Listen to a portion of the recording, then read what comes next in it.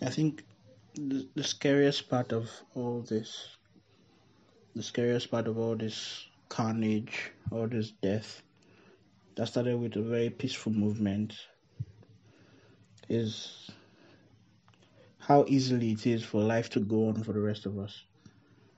And I know there are people who might disagree with this, like, okay, things can never be the same. I do agree, like, things can never ever be the same because of the blood that has been shed and all that. But still, like, life just goes on. Life just goes on. It's really scary because for the first time in about 3 days, I stepped out of my apartment, went to the front of my apartment. There's a friend in another apartment that I normally sit with, and we just talk. And it was so profound to think that we just started talking like normal, you know. He made a reference to what's going on, like, okay, did you hear about this and that? I was like, yes, this thing is really bad and stuff. But then, before you know it, everything just became normal. We even made a joke and we laughed about something totally different. And in that moment, I had to stop and consciously try to think of everything else. And it dawned on me that at the end of the day, as painful as it is that so many innocent lives have been lost, thanks to the incompetency of a government that would rather kill us than actually listen to our plight, it's sad to think that for those of us still left, life can go on as easily as that. And then for those who have been lost, those killed, life cannot just go on as simply as that for those they leave behind. As hurt as we may be, life still goes on for us, you know? It's inevitable. As painful as all that has been happening has been, you know, as much as we on Tuesday, as much as we cried our eyes out seeing those live images of protesters being shot, watching DJ Switch's Instagram live of human beings trying to extract bullet from somebody just because, you know, that was like the last option. As hurt as it was waking up the next day and seeing how terrible the government is in trying to deny and hide the fact that the military was, you know, rained down on innocent civilians who were just protesting. A lot of us still went about normal business. I still had to work. I still had to get up and, you know, use the loo. I still had to prepare food, you know. And then in those moments, you kind of feel a wave of guilt when you remember that life goes on for you, but to that person who was shot, that person who died, it all comes to an end. And I guess it brings back the thought of how meaningless it all is, you know? The thought of just how sad it is, to be honest. Because you think there should be more to this. You know, there should be more to life than what we are seeing. One minute somebody's tweeting something, the next minute they are dead. One minute people are on the protest ground singing the national anthem with the Nigerian flag. The next minute they're dead. And then there's us. And then we have to carry this guilt of, oh, we're not there to be able to do anything for them. Even if we knew that there was basically nothing we can do. And then you find yourself in moments where you just forget, you know, in moments where your normal life just kicks up and you just go back to default, you know. In moments where you share a joke and you laugh about the joke and then you just remember, oh, but people have died. Am I supposed to be laughing? Am I supposed to be happy?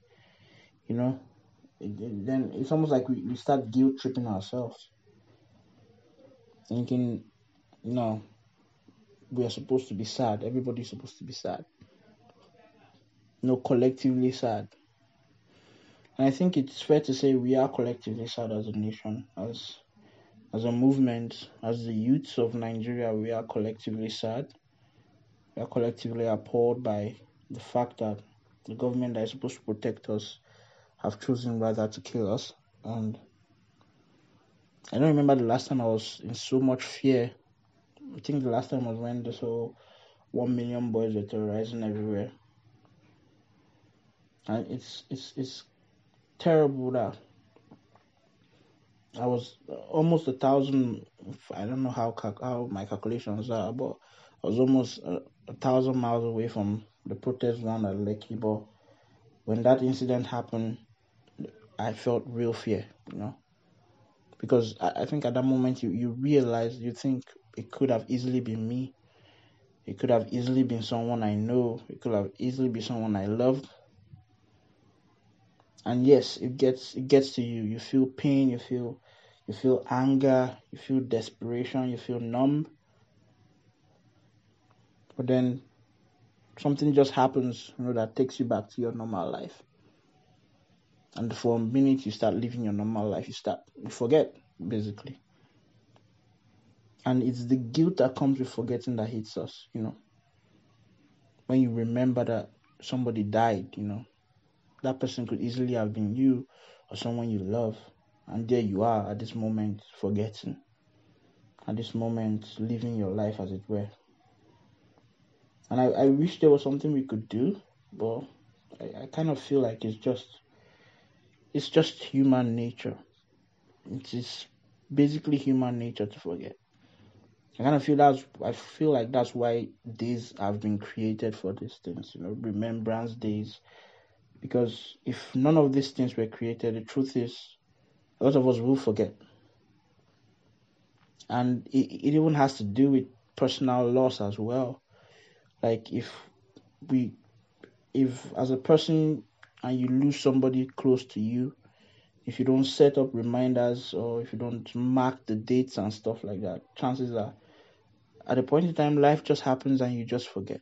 You get so engulfed in your own life and your own struggles that there are people you think, I could never forget this person was special to me, and when they pass you think it'll never happen, but then you do.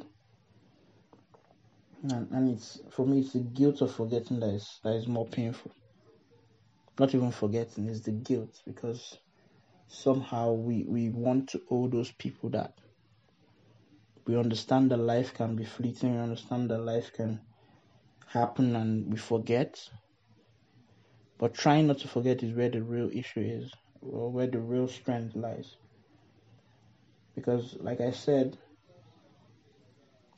2 months from now, the names we are remembering, the names we are calling, a lot of us will forget. 2 months from now, if it happens that these people decide, okay, they want to be humans and listen to our demands and make changes that will be lasting, we will forget.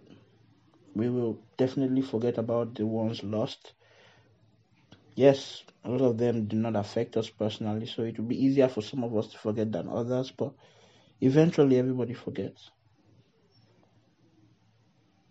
But we have to try hard not to. And I feel that's where the real work comes in. I'm not saying you shouldn't live your life. I'm not saying you shouldn't make jokes, laugh. But I'm also saying you should try as much as possible to remember not to forget. We owe these people that much. And it has to be a conscious effort, because if it's not a conscious effort, it easily just becomes human nature for us to forget. It's just human nature. Something else comes up in our life, we have our own issues and struggles to worry about, and we forget. But these people, at this point in time, these people are no longer random. These people are, basically, they could have been us. They could have been someone we care about. And I think that's, ideally, that should be enough motivation. But again, ideally, we forget as human beings. So I guess it has to be a conscious effort. We have to remember their names. We have to remember the moments. We have to remember their words. And I know it might be hard for some of us who are not, who were not there, who were not close by, but we still have to try. And I'm saying this because it really hurts to think that, I try to imagine, and I do this a lot. I know it's not healthy, but I do this a lot. I try to imagine receiving a call, just being at home one day and receiving a call saying, hey, something has happened to your sister or your brother or your father or your mother.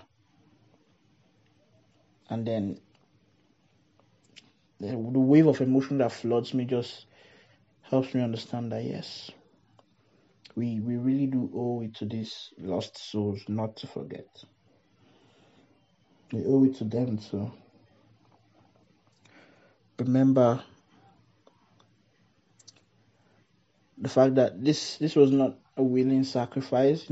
These people didn't just go there thinking, you know what, I want to die for this nation. They went there because they wanted to exercise their rights, because they had hope. They had hope that there was a system in place that could protect them, that could, that could realize that they were human beings, that could see the fact that they deserved life and not death. And that system failed them. And the truth is, it could have easily failed any of us. And I feel like the best way to remember these ones would be to remember that it could have been easily any one of us.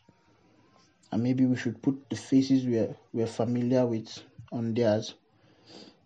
Maybe if you want to remember Jim or Isiak, you should put the face of your loved one who's still alive there and imagine that it was them. Maybe that would help. Because I feel like it's just, I guess I'm saying it's just too easy to forget. Life is just too random, and life goes back to normal too easily, that we need to make it hard for us to forget. We owe it to them. We owe it to the blood that was spilled. I don't care how you do it. I don't care how you try to remember. Just remember not to forget. And I don't know how long this would last. I don't even want to talk about the government at this point in time, because they have shown where their priorities lie. They've been very clear on that. And like it or not, the chances of everyone running to a better country is very slim. So in a way, this is our reality. We are stuck with this. But we should try to remember not to forget. These people deserve it. Every one of them. Every one of them deserves it. And shout out to all the people protesting. For now, I think it's best we take a breather, regroup, and then go back. This is far from over. The blood that has been spilled by the government would not and should not be in vain. I wish everybody the best. I hope everybody stays safe. Please, as much as possible, areas that are the hotbed of this violence, this attacks by hoodlums and whatnot. If you have people there, please reach out to them and make sure they are safe. And as much as possible, try to remember not to forget the ones who have gone, the ones we've lost. I guess that's the least we can give to them, the very least. My name is Mifa Dejumo, and this is the You and I podcast.